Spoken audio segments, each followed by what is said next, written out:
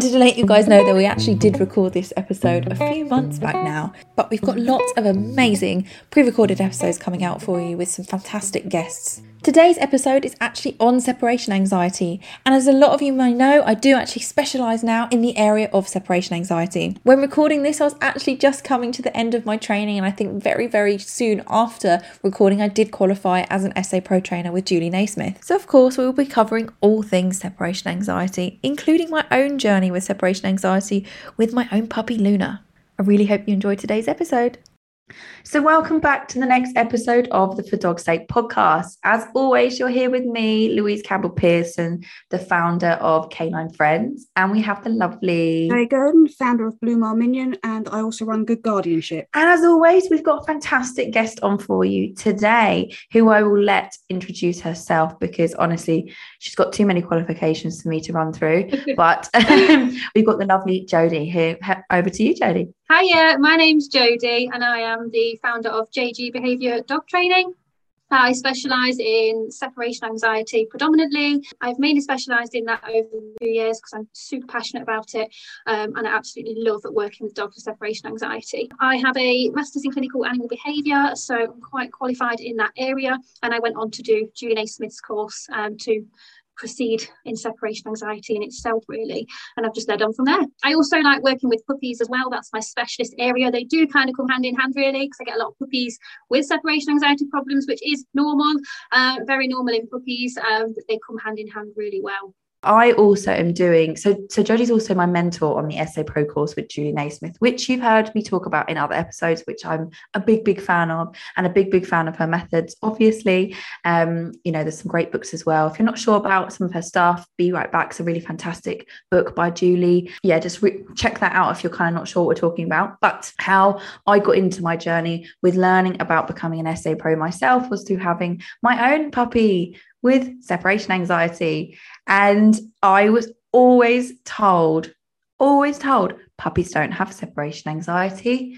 Puppies learn it because you don't leave them and they're never exposed to it. And I had always kind of had this in my head, and it's totally wrong, by the way, completely wrong. And I had a big learning curve by learning this myself, because I went to a fantastic reputable breeder, as I've mentioned in other episodes. The breeder is brilliant. She's from great stock. I don't really like that word, but she's got great lineage. None of her parents have ever had anxiety related issues. None of her siblings have.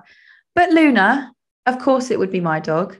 Luna has a whole host of little quirks, I like to call them. But she came home at 8 weeks old. And what Jodie probably doesn't know is I also had, that Jay does know a lot of, I also had to have 3 surgeries back to back off the back of getting Luna, very unexpectedly. So I was also completely incapacitated. However, that impacted a whole other area of things, like getting her out and little exposure to the world in the right time. But she had separation anxiety from day one. So she came home. And to be honest, the first few days we didn't try leaving her because you didn't want to, which Jodie will probably explain a little bit more better than I will, but you have what's called secure attachment. And that's basically letting your puppy or child even know, if you cry, I'm going to come back, because then if you know I'm there, you don't need to worry. If I'm going to cry, you're going to cry, I'm going to come back, and you don't need to worry. Therefore, you don't need to cry, is basically what I'm trying to say. So I kind of went back. So we had 2 days. Then we started to just do little micro departures. I mean, like going into the toilet, having a wee and coming back and not taking her in with me, or just shutting the door. And I noticed quite early on, she really, really couldn't cope with that. And she'd be quite distressed just in the length of time for me to go to the toilet and come back. So I was like, okay, we'll scrap that. I'll just let her follow me in there, because it was really, really she was finding it really, really unsettling. And it just snowballed from that. And I don't think it's because I did that. It was just, it took me doing that to notice that she had this underlying anxiety related thing. And it was so not normal, or what I'd been told was more normal. For another example would be on day 6, I had her in the bathroom on the floor while I was in the bath, and I had my hand over the edge of the bath, and she was completely beside herself. And I sat in the bath and cried because I was just like, I don't understand. I mean, I was like surgery number 2. You know, I wasn't feeling great. I wasn't sleeping because of pain, and also the fact we had an 8-week-old puppy. And she was just on the floor, like absolutely beside herself. I had to pick her up.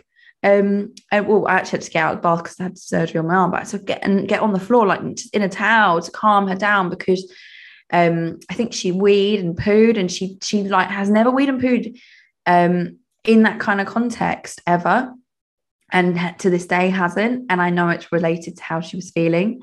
So anyway, after about 3-4 weeks of this going on, I was like, what do I do? I need help. And I reached out to a local behaviourist who pointed me in the direction of Julie's book, Be Right Back. There's a puppy version, which I bought. And basically after a while, like 2 chapters in, I was like, oh yeah, this is what this is. And that's when I actually signed up as a client, and then loved the methods and have had great success. It has regressed since we've moved a little bit, working on it again now. But yeah, we have had great success now. And that's why I'm training to be an SA Pro. And I think that's it, though, isn't it? You hit the nail on the head, because it's not people think it's not normal in terms of puppies having separation anxiety, and it really is. And sometimes you can do everything to a T, completely right from the start, and you've still got a puppy with separation anxiety. Some are more predisposed to it than others. Generally, all puppies aren't independent when we first get them anyway. So in the early stages, it's really normal for them to follow us everywhere, want to be in the toilet with us, all of those kind of things. But then you can have another level of it, like you kind of did. And she could have well been picking up on your stress as well from the surgery. That's also a factor there. She may have been picking up on those things as well, ever so slightly. But you can get a dog that is more predisposed to having separation issues, and we can't help that. And it is normal, because, well, dogs are a social species at the end of the day as well. So it isn't normal for them to be on their own either. No, there's this expectation as well, right? You know, puppies come from a litter. They've been with other beings their whole life so far, and we bring them home and expect them to settle in a crate within 2 weeks downstairs on their own.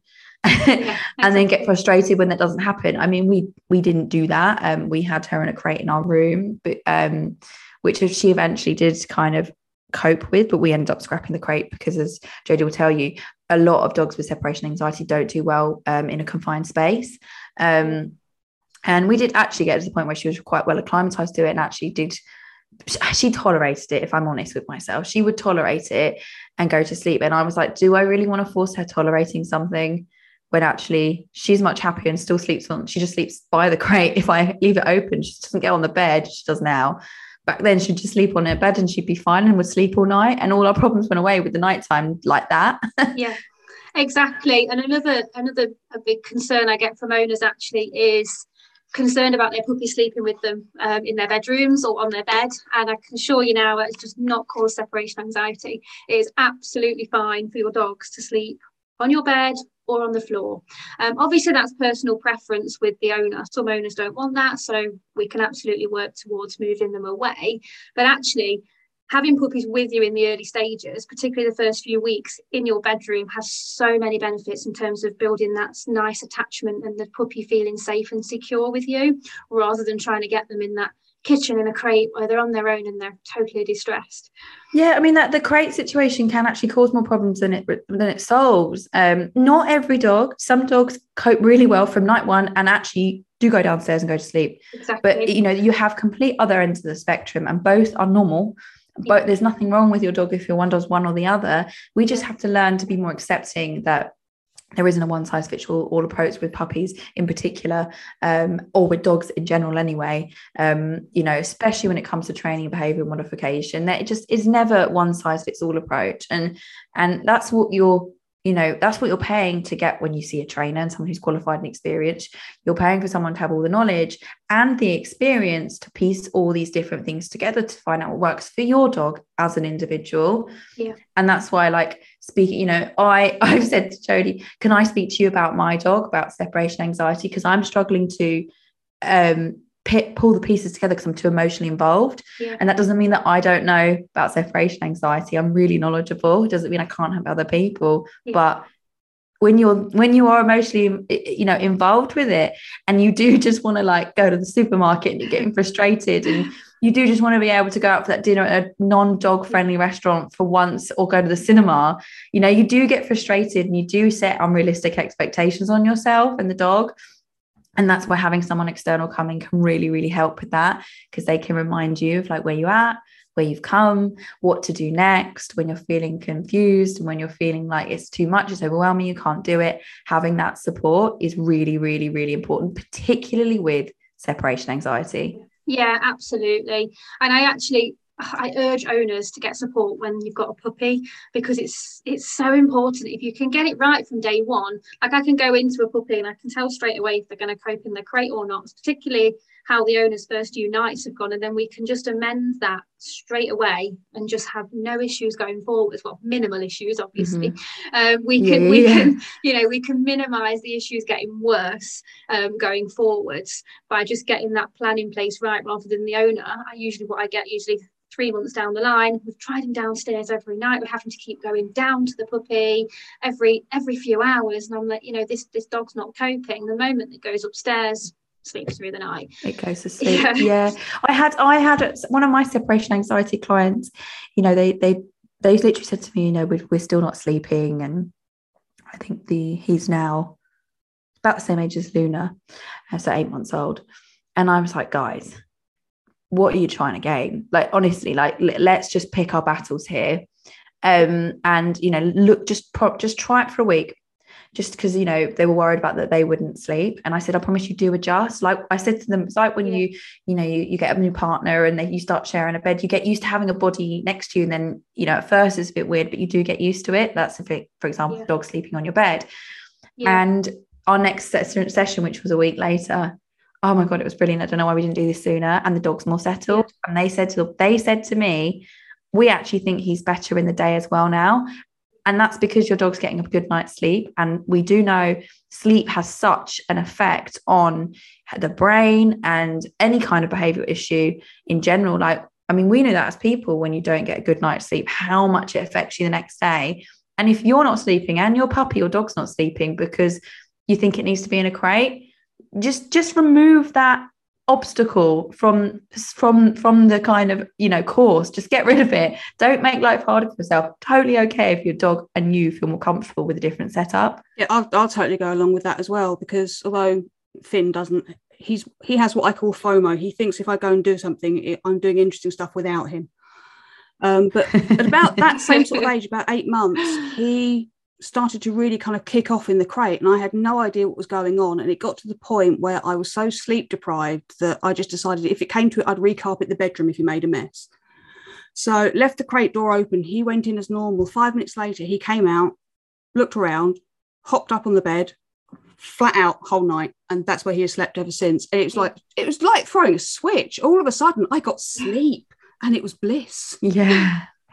I know. And that's the response a lot of owners say to me, though. It's like as soon as the dog goes up, a week later, they're like, thank goodness, we're all getting some sleep. The dog's so much better, and they always wish they'd done it sooner. So I highly recommend anyone that's unsure about it, just go for it, because honestly, within a week's time, you'll feel so much better. Yeah, totally. And not only in terms of the sleep, but in terms of the attachment again, you know, if your dog's with you and sleeping, they're not panicking that you're going to leave them, they're not worrying where you're going to go next and getting all those negative experiences on their own. So they're going to get more independent the more safe that they feel, and the less distress they get alone in general. That independence will grow naturally over time as well.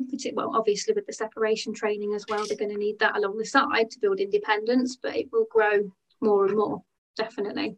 Yeah, and also like it's important to say, like, crate training can be really great. It can be a really useful tool, and it's okay to do that. So don't be listening to this and thinking, oh my God, I shouldn't be putting my dog on a crate. Crate training, when done, you know, positively, is fantastic, but you don't need to force you and your puppy to continue with it if after like 2 months you're getting no progress. You know, like, give it some time, of course, if it's something that's important to you, but there is a fine, you know, there is a tipping point where you just go, actually, write down why it actually is you want that. Is it because you think it's something you should do, or is it because there's a practical reason, safety reason, for example, why, I don't know, while you need your puppy to be in there? So it's totally okay either way.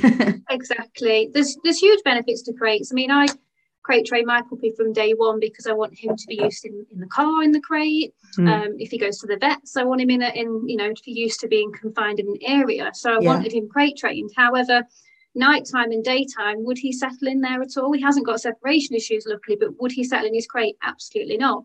So I had to make that decision to actually overnight, we're not in the crate anymore because you're not coping. That's absolutely fine. But he would go in there if I told him to and sit there and wait and be absolutely fine, but he just wouldn't chill in there and go to sleep. So again, it's assessing why, like you said, why do you need it? What's important for you and your dog? Because it's definitely beneficial to crate them. And I have clients with puppies that, they sleep overnight in the crate and they're absolutely fine, and go to sleep in the day in the crate because they find it a super safe area and a really nice positive den area. And some puppies like that. So some like that cozy den area and that confinement, like being all snug, and others absolutely hate being confined and need to see what's going on. Yeah, that's Luna. So, that is Luna.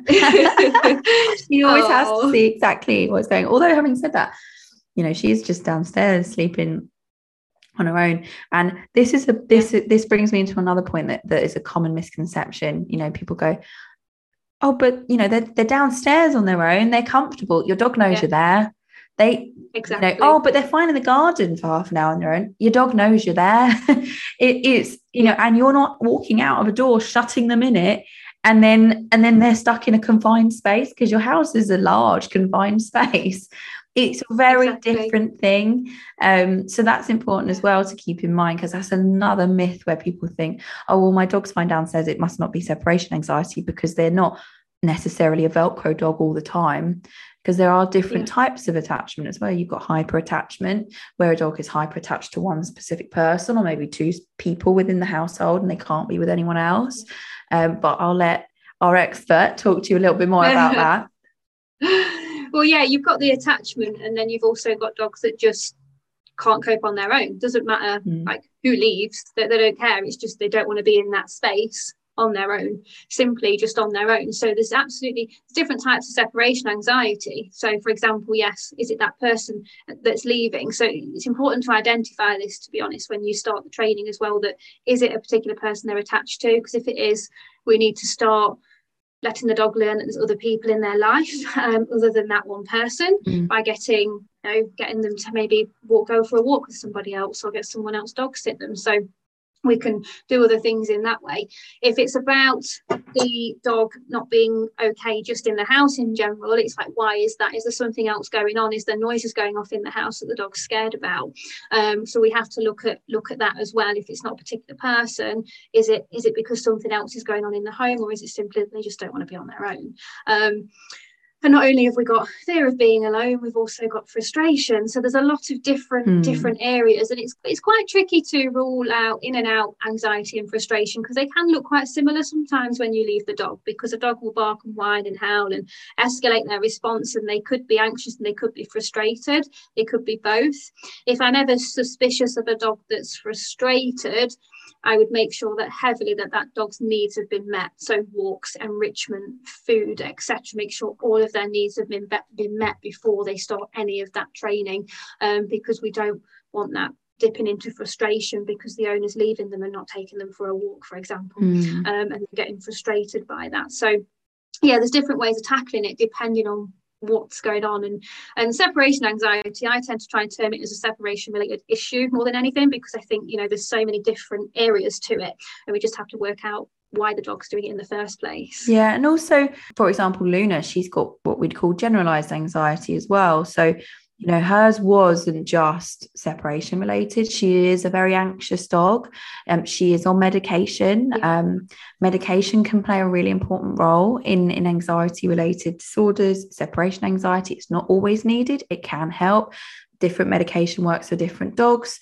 Every case is individual. So there isn't one size fits all with that. Some people go on the first medication their dog tries and they see masses of improvement. Others, it takes 3 or 4 different, goes over months and months of trying different things. So, there are also generalized anxiety. So for Luna, she was very high levels of what we call sound reactivity. So first of all, when you get that, you get a vet check, you make sure there's nothing medical going on, because sound reactivity, for example, is very highly linked to pain. The recent studies have shown. So again, vet check is always a really important thing of any kind of extreme behavior that your dog's exhibiting, whether that is reactivity, anxiety, barking, but like to the extreme, and repetition. This isn't just a one-off occasion. This is something that's happening over and over and over and over, which I guess brings us on to kind of, if you could explain what are the things to look for our listeners in separation anxiety, that difference between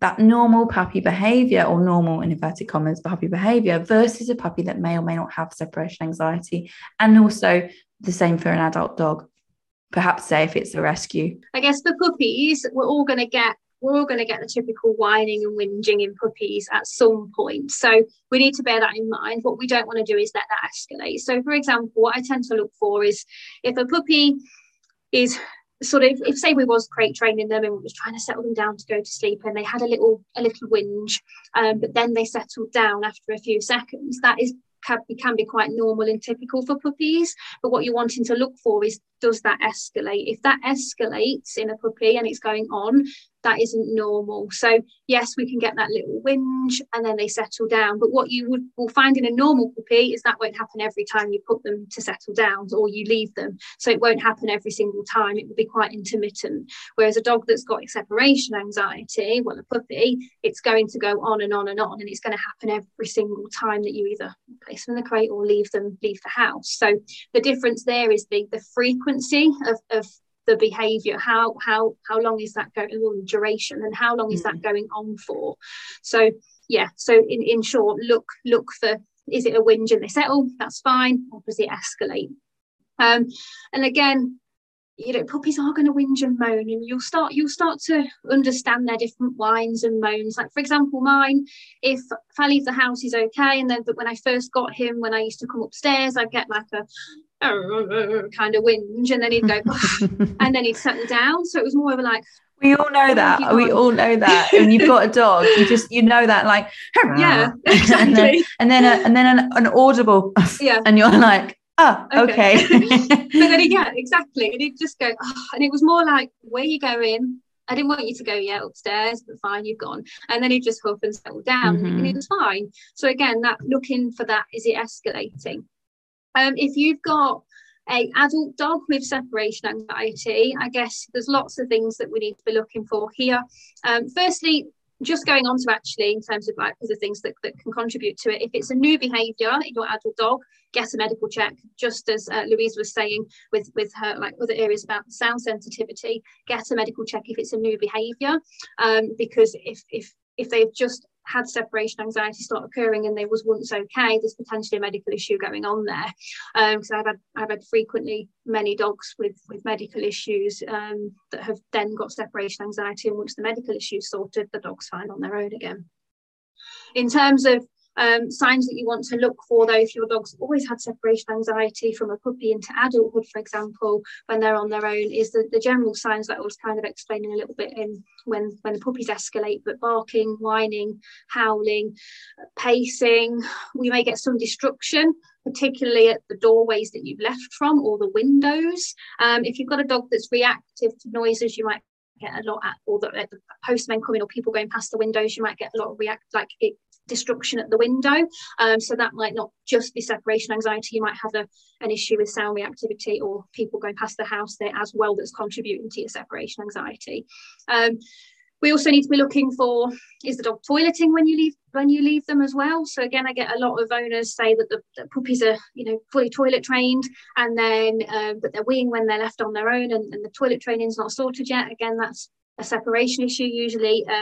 If they're okay and toilet trained in the day, and then you've got toileting coming on when they leave. Context is really important. Absolutely. Right? It's, is this the normal behaviour, or is this something that never happens but only happens in this context? Yeah, so that's really important to look for. And similarly with all the behaviours I've just explained, actually, like barking, whining, howling, does your dog do that when you're around, do they bark at the window, go at the blinds and try and pull the blinds down, but it doesn't end up being destroyed because you're there to stop it. But when you leave the house, they do that behavior. So are they anxious? So it is really important that we are observing our dogs when we leave the house, I guess, on camera, so we know exactly what is going on in the first place.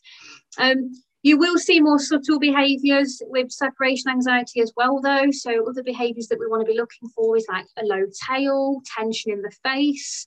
You might get lip licking, yawning. So there's lots of subtle behaviours. And these are the behaviours that are usually missed by clients. So when they've tried to build up their dogs to being on their own, they've usually missed all these behaviours, and then the dog's gone into barking, whining and howling. So there are more subtle signs of anxiety you can see as well.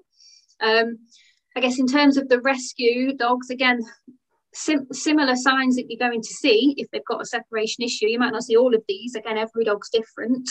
But with a dog that's been in a rescue, what we've got to bear in mind is it could, have they ever been on their own? Have they always been in kennels? What is their background?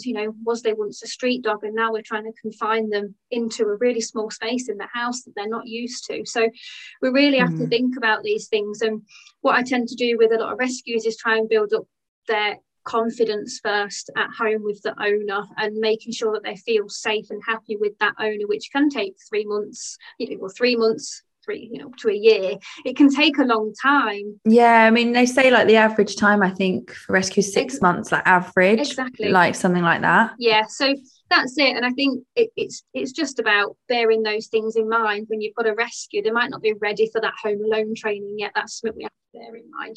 I mean, I have worked with a lot of rescues as well, and we've started off the training alongside confidence building exercises. We've just been a bit lighter on the separation training as well, but it depends what other issues they've got, similar to what you was on about with your dog Louise, like that she's got generalized anxiety. When we get a lot of these street dogs coming to us, they tend to have a whole other load of problems like reactivity as well as separation anxiety that we're having to deal with.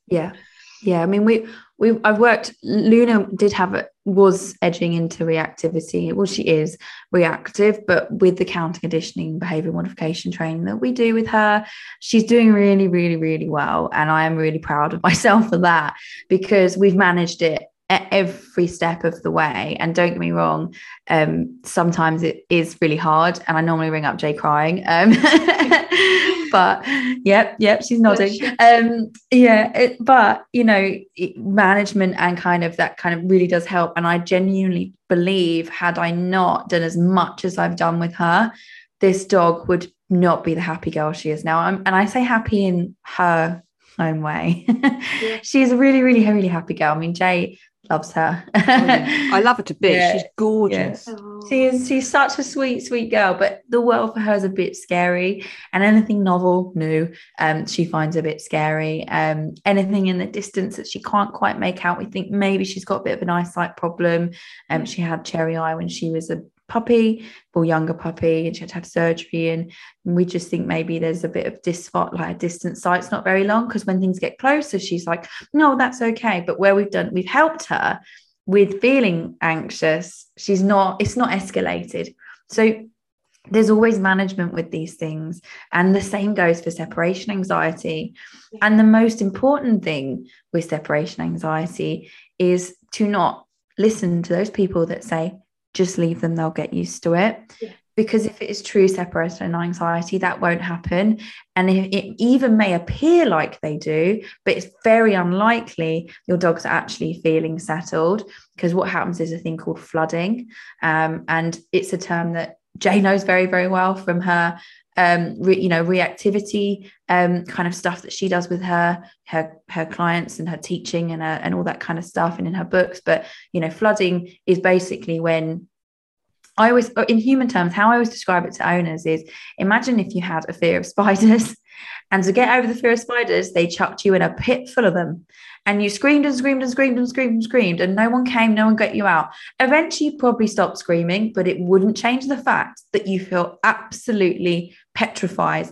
You've just stopped verbalizing it, that you're petrified, but you're sat there completely still, and to someone else it may look like you're fine, but you are just absolutely flooded and frozen, and are so scared that you do nothing anymore. And that's unfortunately what can happen in with both reactivity cases and behavioural cases, and also separation anxiety cases when they're just flooded.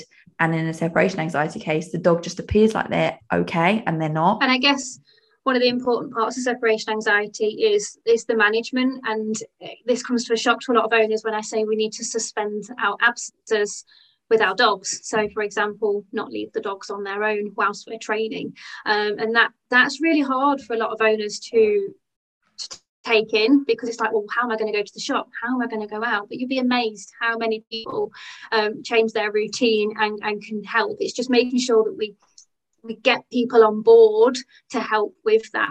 Because if we don't suspend those absences, you're right, we're going to flood the dog.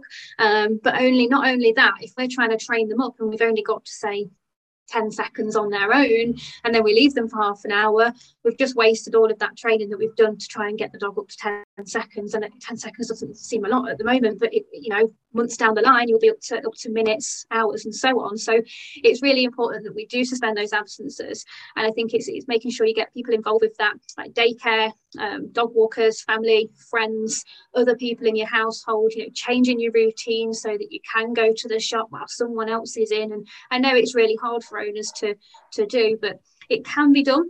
And we have to think that this is a short term for long term gain. So it's not long term. We're not saying never leave your dog again, but this is a short term thing to help get your dog over that, and to prevent the dog from being flooded on their own, it becoming worse to a stage where actually we can't treat it anymore because the dog's been on their own that many times and experienced that home alone that many times in your house that now they can't get over it. So saying they can't get over it, it's going to be a long haul to get over it. It's going to be, you've got all of that, like, damage is the wrong word, but you've all got that whole history of them associating this as being really, really negative that you've got to then undo.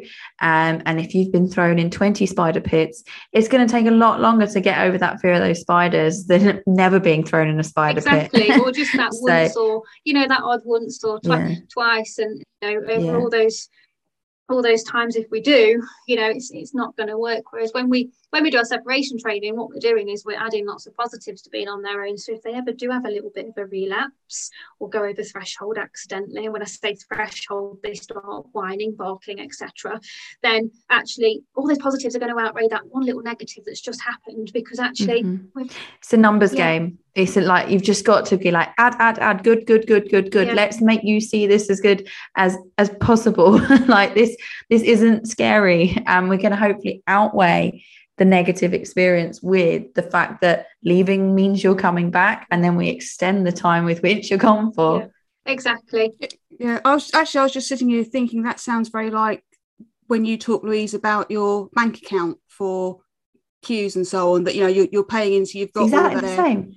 So then you have, if you do have a bad day, it's very similar to what we do with the reactivity, with the building up in lots of good experiences, the small steps, and then there are the days when they go a bit wrong. I mean, I talked to you a couple of weeks ago about my nightmare walk where people came at me from every direction and I had no escape route, and of course the dog kicked off. But because you got that sort of the good background of lots of good small experiences, it didn't actually do that much damage. Exactly. It's exactly the same. It's like you're positively reinforcing alone time. And as we've talked about in other analogies, positive reinforcing something is through repetition. It takes time. But I will say, from an owner side perspective, I totally understand how hard it is. And one of the most key things that you need to get in place to be able to get through it is a support network. And that's not just from a professional, that's friends and family that understand, or finding people that like you don't necessarily know that understand, like joining support groups on Facebook. One of my now like best friends, she came on one of our other podcasts, Lucy. I met her through the SA Pro Heroes, the SA Heroes group. The Julie Naismith one, because we connected and just became friends through the shared experience of having a dog. I mean, our dogs were literally to the day a month apart. They're both Cocker Spaniels. they both were exactly the same. She'd had an unfortunate trauma happen to her just as she got the puppy. I did. And it was just like our stories aligned. And honestly, like having that support was invaluable, and having someone that understands. And no, I know how it feels to when someone says to you, you've got to suspend all absences, because I knew that from the beginning as soon as I realized what was going on. And it was so hard to come to terms with that fact. And it's not, my journey with that is not linear either, because sometimes I'll be like, it's fine, I've got this, we've got pet sitters, we've got a WhatsApp group called Luna the Dickhead, with all of our people that can help us with care. We've got the pet sitter, we've got pet sitter / cleaner / friend now, and then some friends, my mum, Sam, of course, and it's a team effort, and we manage it as much as possible to not add any additional costs through pet care, but sometimes we need to, and we have a kind of a good balance, and it's so important. But know that I know and understand it's really hard. It is, and it's particularly important for owners that live on their own. I have quite a few clients where, it's important for everybody to get a network, but I have a few that live on their own, and a couple of them actually have no friends and family around. The dog struggles in daycare. And this is where it's really important to get that network, because actually we're limiting the support already. They've not got friends, they've not got family to help. Well, actually they're going to need that support. Otherwise they're going to go stir crazy. You can't be stuck in your house on your own and not being able to go out. Absolutely, it's so important to get that support, definitely. Yeah, and honestly, like, just message me on Instagram to have a moan. Like I have it all the time with people, and I'm like, no, I know, I hear you, it's totally normal, because I'll often post, I posted a reel of my journey with Luna, and just that it's ongoing, but some videos of her, what she was like, that I captured when we were trying to establish what was really going on versus on our journey. And so many people messaged me, oh my god, my puppy's like this, and la la la, and I'm like, and how hard it is. And I was like, I know, I hear you, message me anytime if you just want to vent about it. Like, call your puppy a bit of a dickhead, it doesn't mean you don't love them. I love Luna more than anything, no offense Sam or mum or dad, but she's amazing. But it is okay to resent them a bit sometimes. It happens, but doesn't mean you don't love them, and it doesn't mean you won't get through it. And having a support network is really, really important. It is incredibly isolating, isn't it? Having definitely any kind of issue with it, it's exactly the same, like I said before, with the reactivity. You feel like you're totally alone. It feels to start with like you're the only person that understands what's going on in that situation, and then you find first one person and then other people who get it, and it's just such a huge relief, isn't it? You just go, whoa, it's not me, it's not just me. There are people that get it, there are people that understand. And sometimes you do just need a good vent. You vent to me about Luna, I vent to you about Finn. He's actually asleep. Yay. It's change. So what would, in terms of what would be, I guess, your top 3 tips for owners that have a dog with separation anxiety, and kind of how, maybe also explain a little bit about how the sub-threshold method works, kind of what you do with that? So top tips, I guess, well, firstly, we've already mentioned one, suspend absences and get that support network. So important. That's the first stage of your separation anxiety training. If you can get that right, you're on to a winner. Secondly, try not to rush the process. I don't get this a lot, but I do get a handful. So when we start the sub-threshold training, which I'll go over, a lot of clients try to rush the process. And it's not a sprint, okay? It's a marathon, it's a journey. It's not something that we need to rush. And a lot of people will be fixated on the time that they're trying to build up with their dogs. They're so fixated on that actually they're not watching how the dog's progressing, so they feel like they're getting nowhere, and all they're going every day is, well, we just can't get past this 1 minute, we just can't get past it. And then the next day they get a bit pushy, and then just because they want to hit that target time. So a lot of the sub-threshold training is about the duration that we're trying to get our dogs to. So each day we're going to be up in duration, but it unfortunately doesn't always go in a straight line. So one word of advice there when you start your training is just don't get too fixated on the clock, because that's really, really important for the training. Think of it more of, and I'm guilty of this, I'm one of the worst for this because I'm like, I've got to be the best at everything. And so does Luna. But what I try to focus on is it's a numbers game. And what I say by that is not the time. Just try and get 5 sessions in a week. Like, exactly. And if it's 5 seconds, it's 5 seconds. You know, it doesn't matter. Just and look at my challenge to myself now is just keep ticking off those departure training. It doesn't matter what time it is, as long as we're having good, successful ones that we can keep kind of just upping those. That's what it's about, rather than how long can I get and how quickly can I get there. Yeah. And that brings me on to tip 3, consistency. Yeah. So consistency is really important. Like, if we're only training once or twice a week and then we're going, getting anywhere, you know, it's because we're not being consistent. It doesn't matter if your session's short, it doesn't matter if you're not hitting high durations on those sessions, but being consistent, just making sure that you train, you know, 4 or 5 days a week. 5 days is an ideal amount, I always say to clients, but you know, we can't always do that, but that is a really ideal amount to be hitting with your dogs, and keeping that consistency going. So factor it into your routine. In terms of the sub-threshold training, basically what that is it's how we treat our dog separation anxiety. So it's a method called desensitization, which is basically a gradual exposure to your puppy being left alone. So we don't actually use any food during our separation anxiety training. All we're doing is exposing our dog to the thing they're scared of, but at a level that they can cope with. So the reason we call it sub-threshold is we need to keep our dog below stress threshold when we're doing this training. And by that I mean your dog is showing no signs of anxiety. So we don't want to be seeing any signs of anxiety when we're doing this gradual build up to being left alone. So if a dog's, you know, starting to whine and bark at 10 seconds, the likelihood is we should be starting at 1 second, 2 seconds, because they've probably been upset, or we might not even be able to get out the door straight away. And usually we start with an exercise called Door is a Ball, which I'll come on to in a moment. But we basically want to feed in all those positives to being on their own. So that's the method that we use.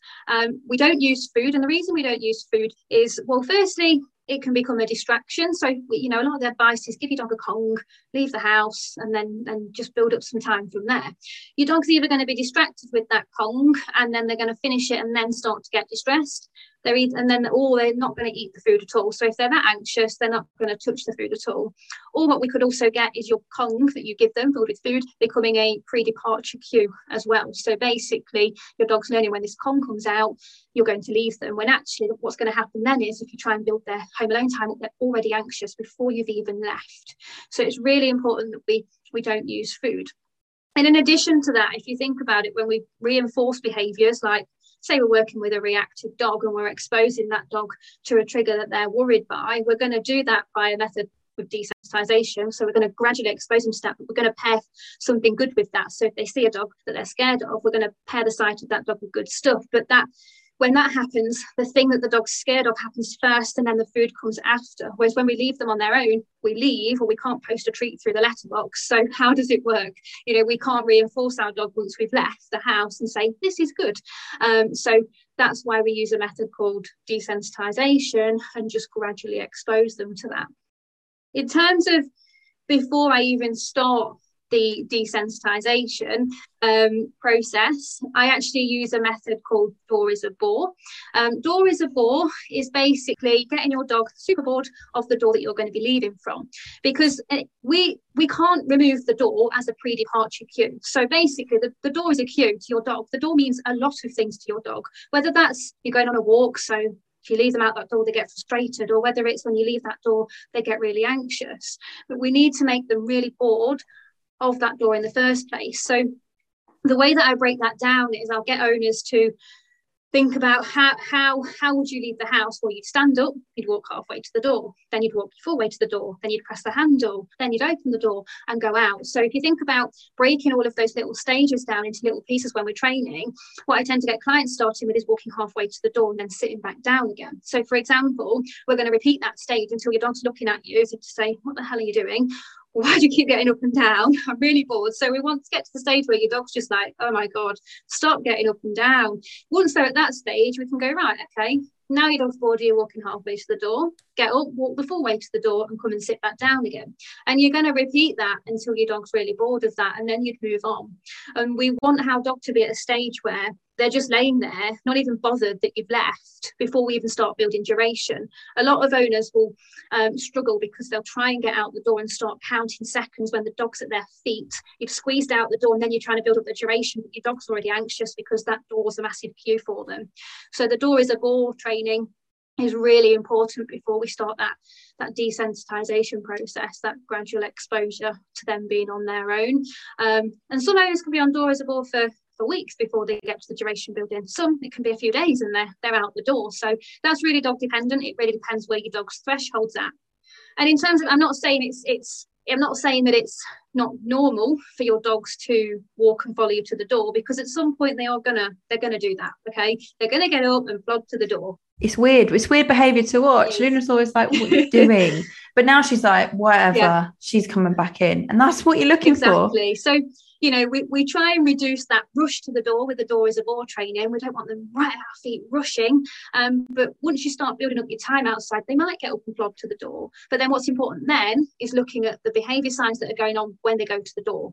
Are they anxious or are they relaxed? And that's the important part of the training, because some could go to the door and then walk off and settle down again. Some might go to the door, get really close to it. If they get close to it, sniff the door crack really closely, or the tail lowers at these points. These are really good indicators that your dog's not going to be happy, and they're probably going to go over threshold at the door at some point. So it's really important to monitor those signs.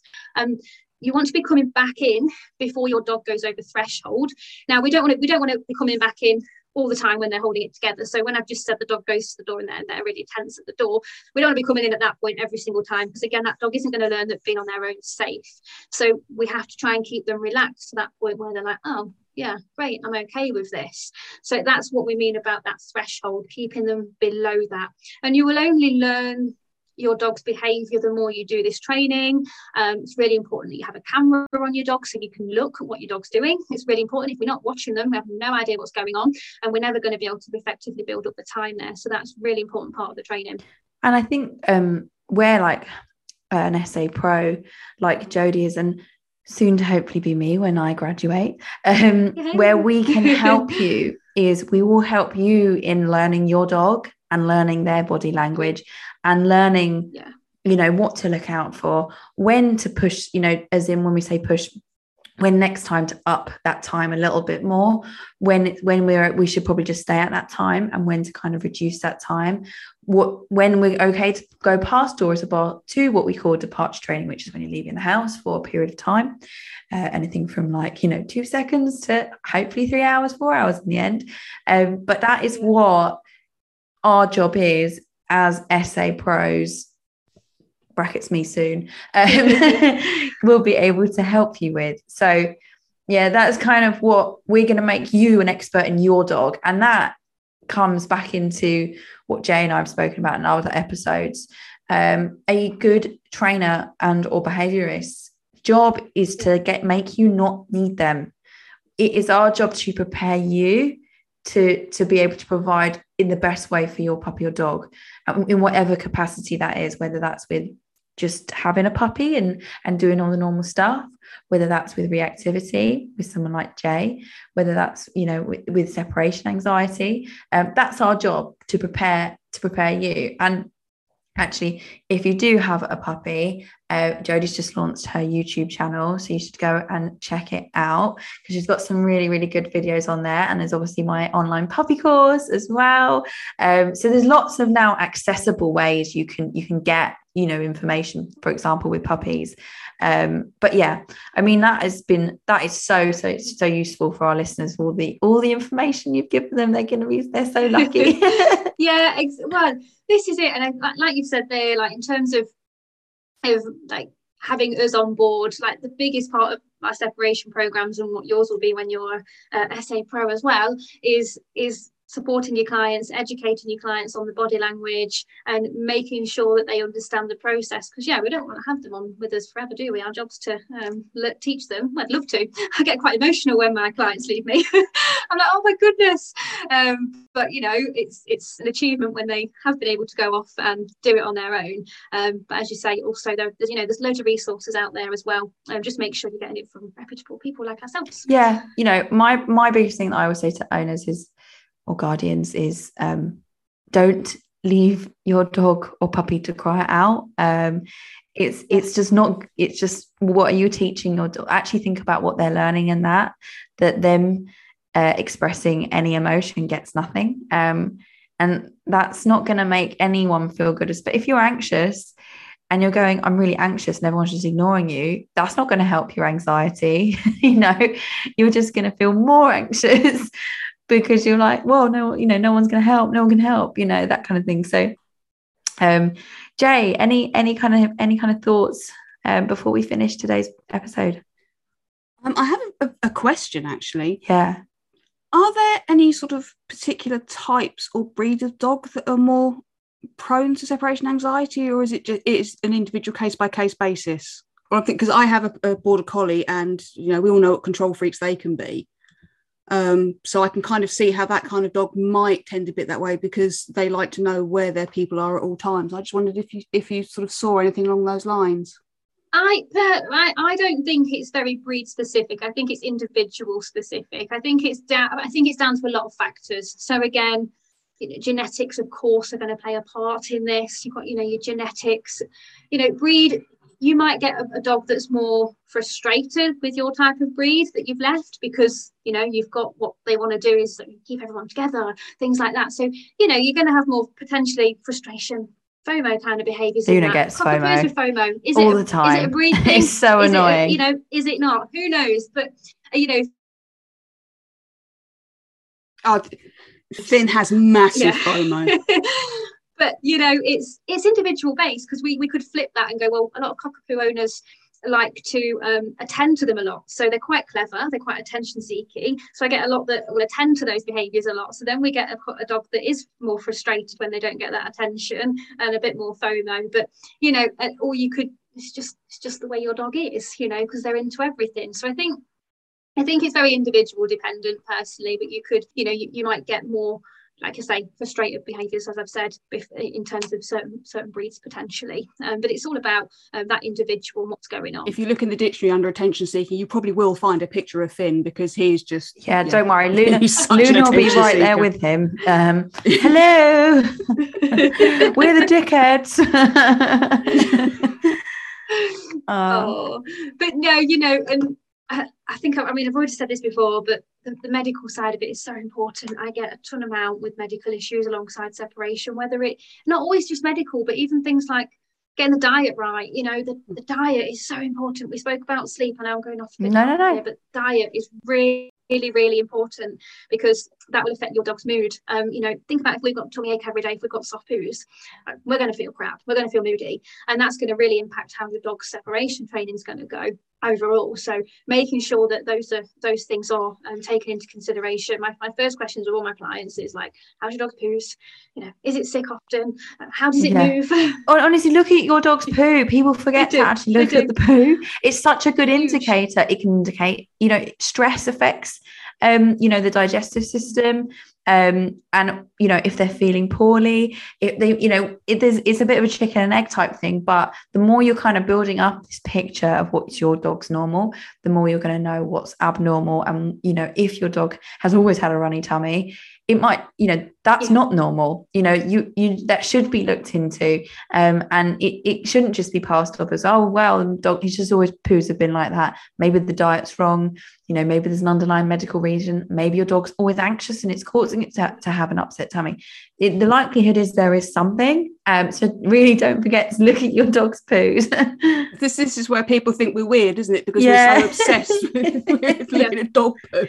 How's your poo? All my clients get a poo score. They all get a poo score chart. My clients, if I'm ever dubious that they're not telling me the truth, or they're like, I'll get them to score their poo. But it's so important that the first thing you can do is get a poo sample. You know, it's the easiest thing to get if you think your dog's got really intermittent soft poos. Obviously, look at the diet. If you're on a rubbish diet or anything like that, that's going to absolutely affect it.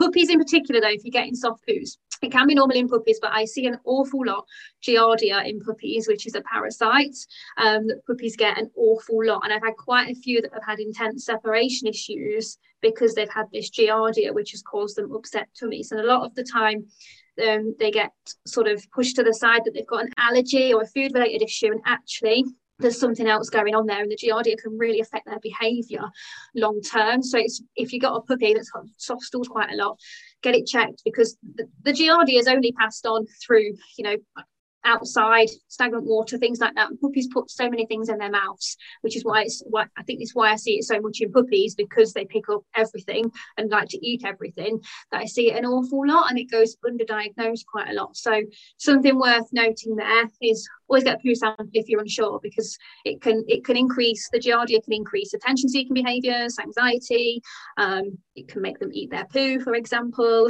and things like that. So always take that into consideration as well. And then if there's nothing wrong with their poo, look at diet as well. You know, go down the diet route, think about what your dog's having.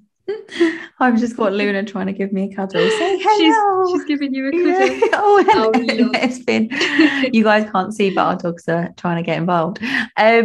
One thing I did that did just pop in my head before I finish, which I think is so important to know as an owner, is you haven't caused your dog's separation anxiety. It's not your fault. You know, there are things that can be done differently, and there are things that we can teach you to, you know, to do better. But, you know, no one's actively tried to cause their dog's separation anxiety, and you're never going to be blamed, or, you know, anyone that you're going to is going, well, you've done this and it's your fault. You shouldn't be continue seeing them. That's a dog trainer. And if it's a friend, you can tell them to piss off.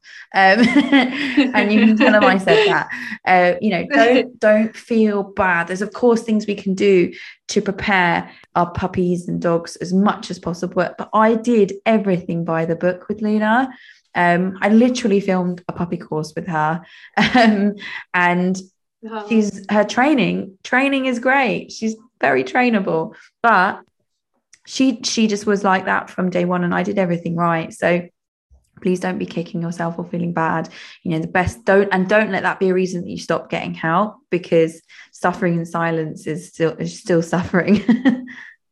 Yeah, exactly. Yeah. Great. Well, that has been so useful, and it's been an absolute pleasure to have you on the podcast today. Any kind of final thoughts and takeaways? Any final thoughts, Jay, other than your question?